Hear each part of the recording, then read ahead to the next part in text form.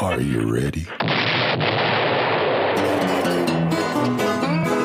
Welcome to Radio Grognard King Size, the OSR podcast with more stuff, with your host, Glenn Hallstrom.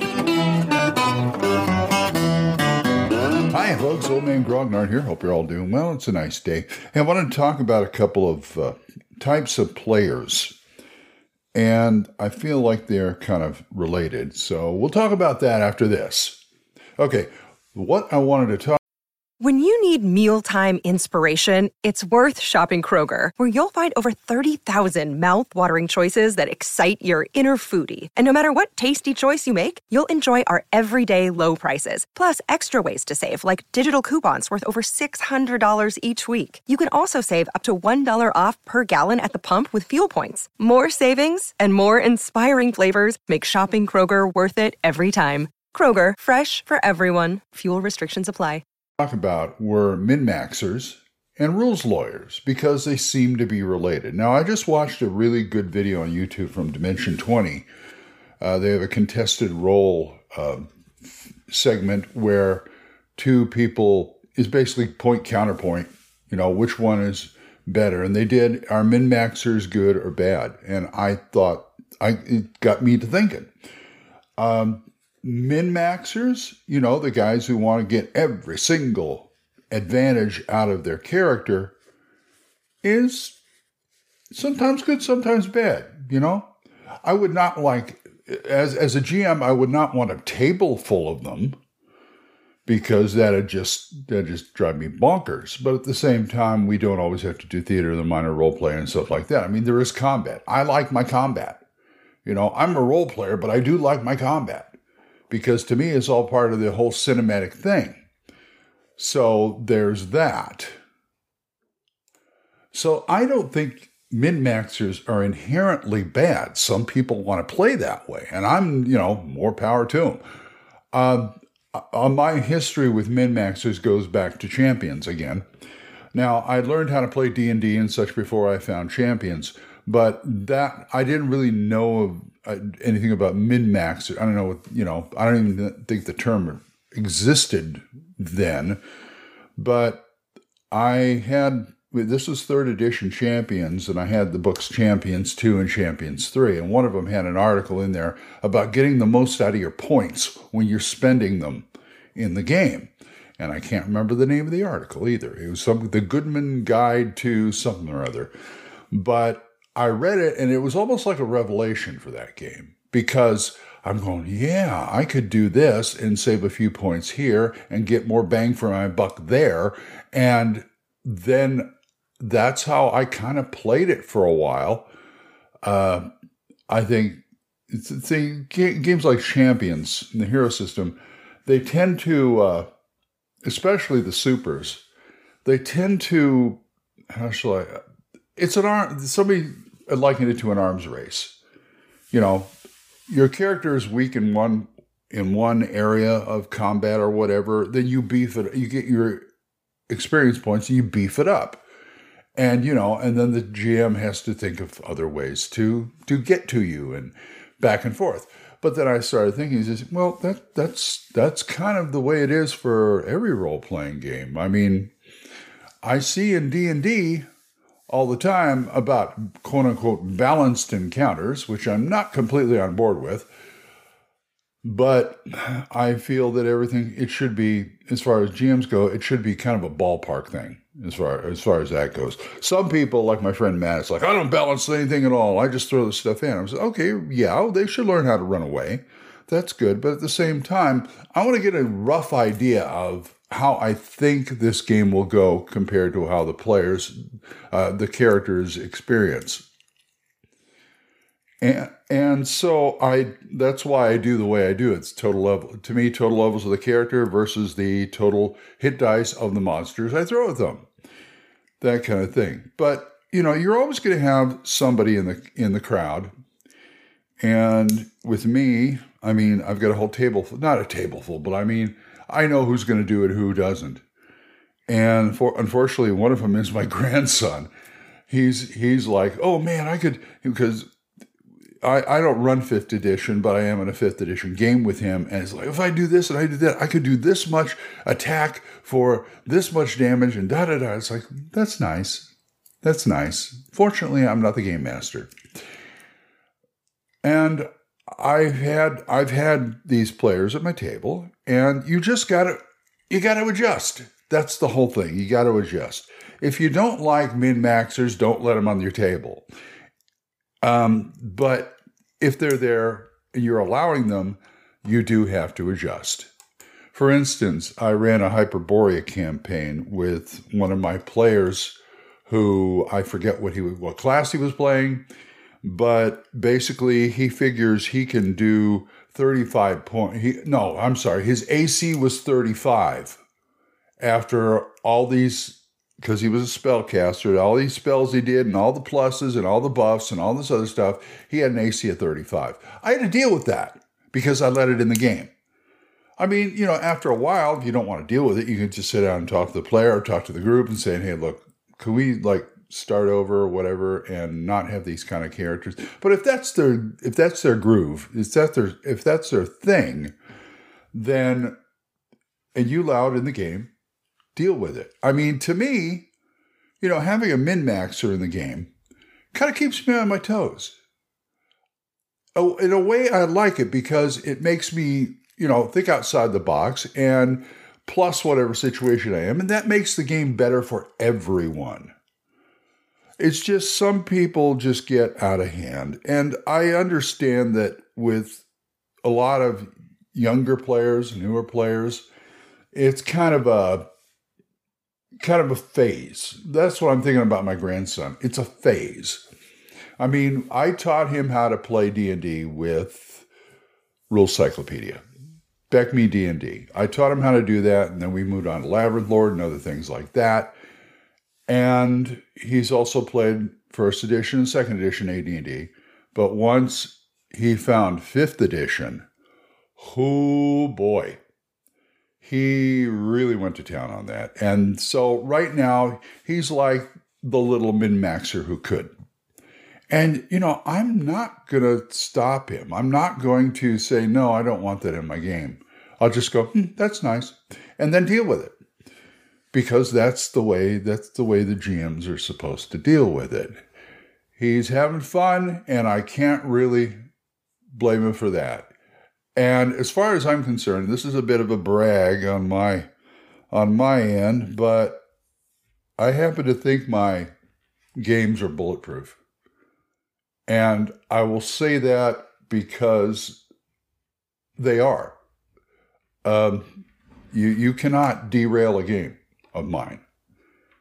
And I know that's a brag, and I know there's somebody out there, probably even at my table, is going, oh yeah? Watch this. I am good at deflecting. Not deflecting, but I like, you give me that problem? Okay, fine. Here. Let's deal with it this way. If the point of the game veers off too much, I'll roll with it. If you can roll with something, whether it's a GM or a player, you're ahead of the game. So if you want to min-max and you want this character who's totally decimated this town or whatever, it's like, all right, you're going to deal with the aftermath, and let's see where you go from here. Maybe jail, maybe another country, who knows? So that's the way I deal with that kind of thing. Now, I said rules lawyers are kind of related to that, and in a way they are, because these guys who are doing the min-maxing are working the system. And to me, they're reading the books. They're actually understanding the rules, and I can only, that can only be a good thing for me. Rules lawyers, I don't mind in my game either, but I do have some restrictions on them, like they're not going to interfere with the way I'm running the game. They are not going to quote chapter and verse to me out of the rule book. They may point out something, but it's still my game.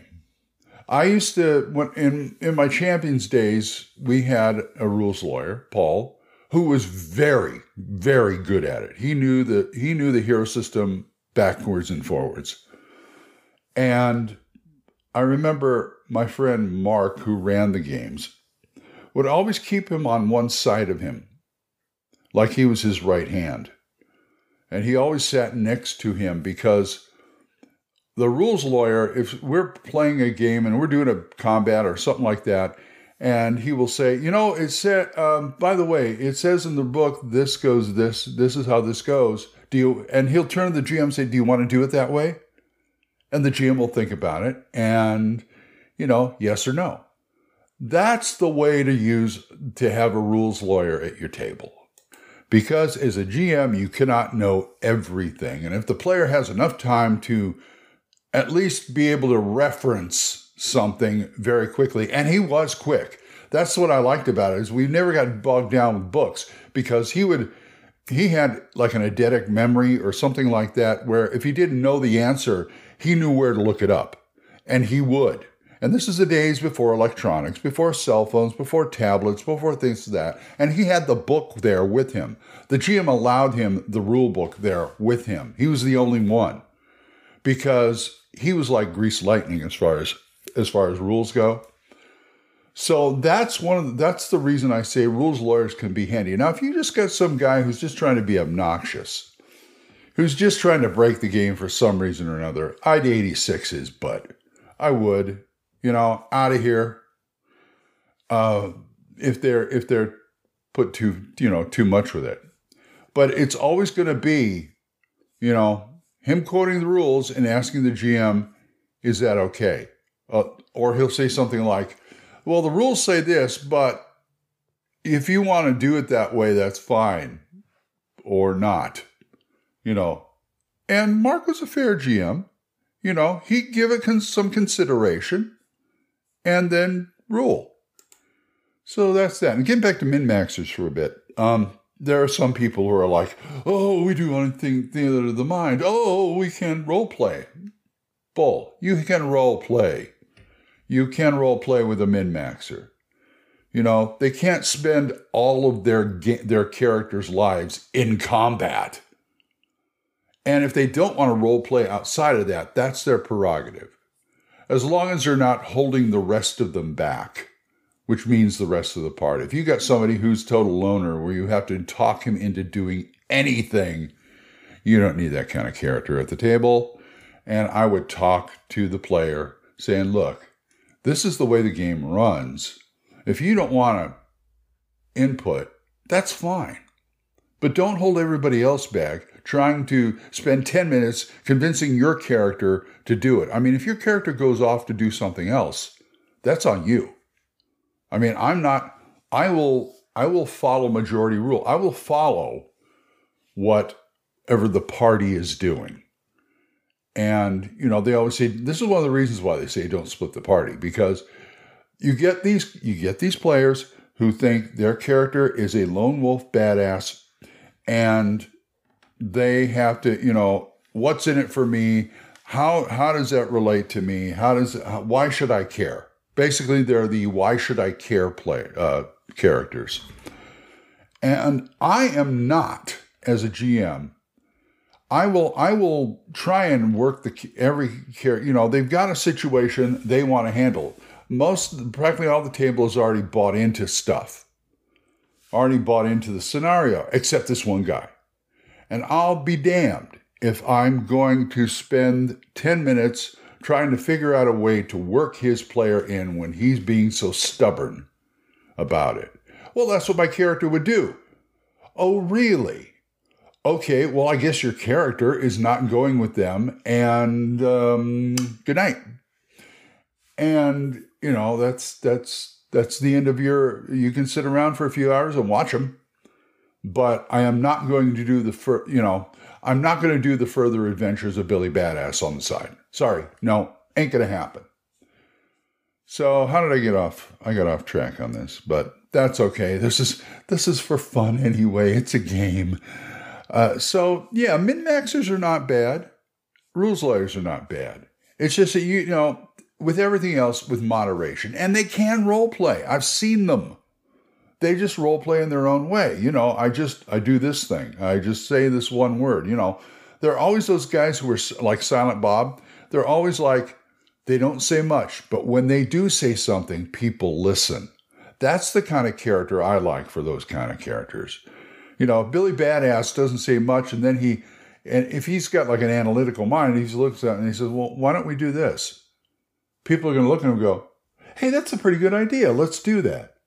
So that's the way I think loner characters should be worked in. But anyway, those are also, I think I say that because I've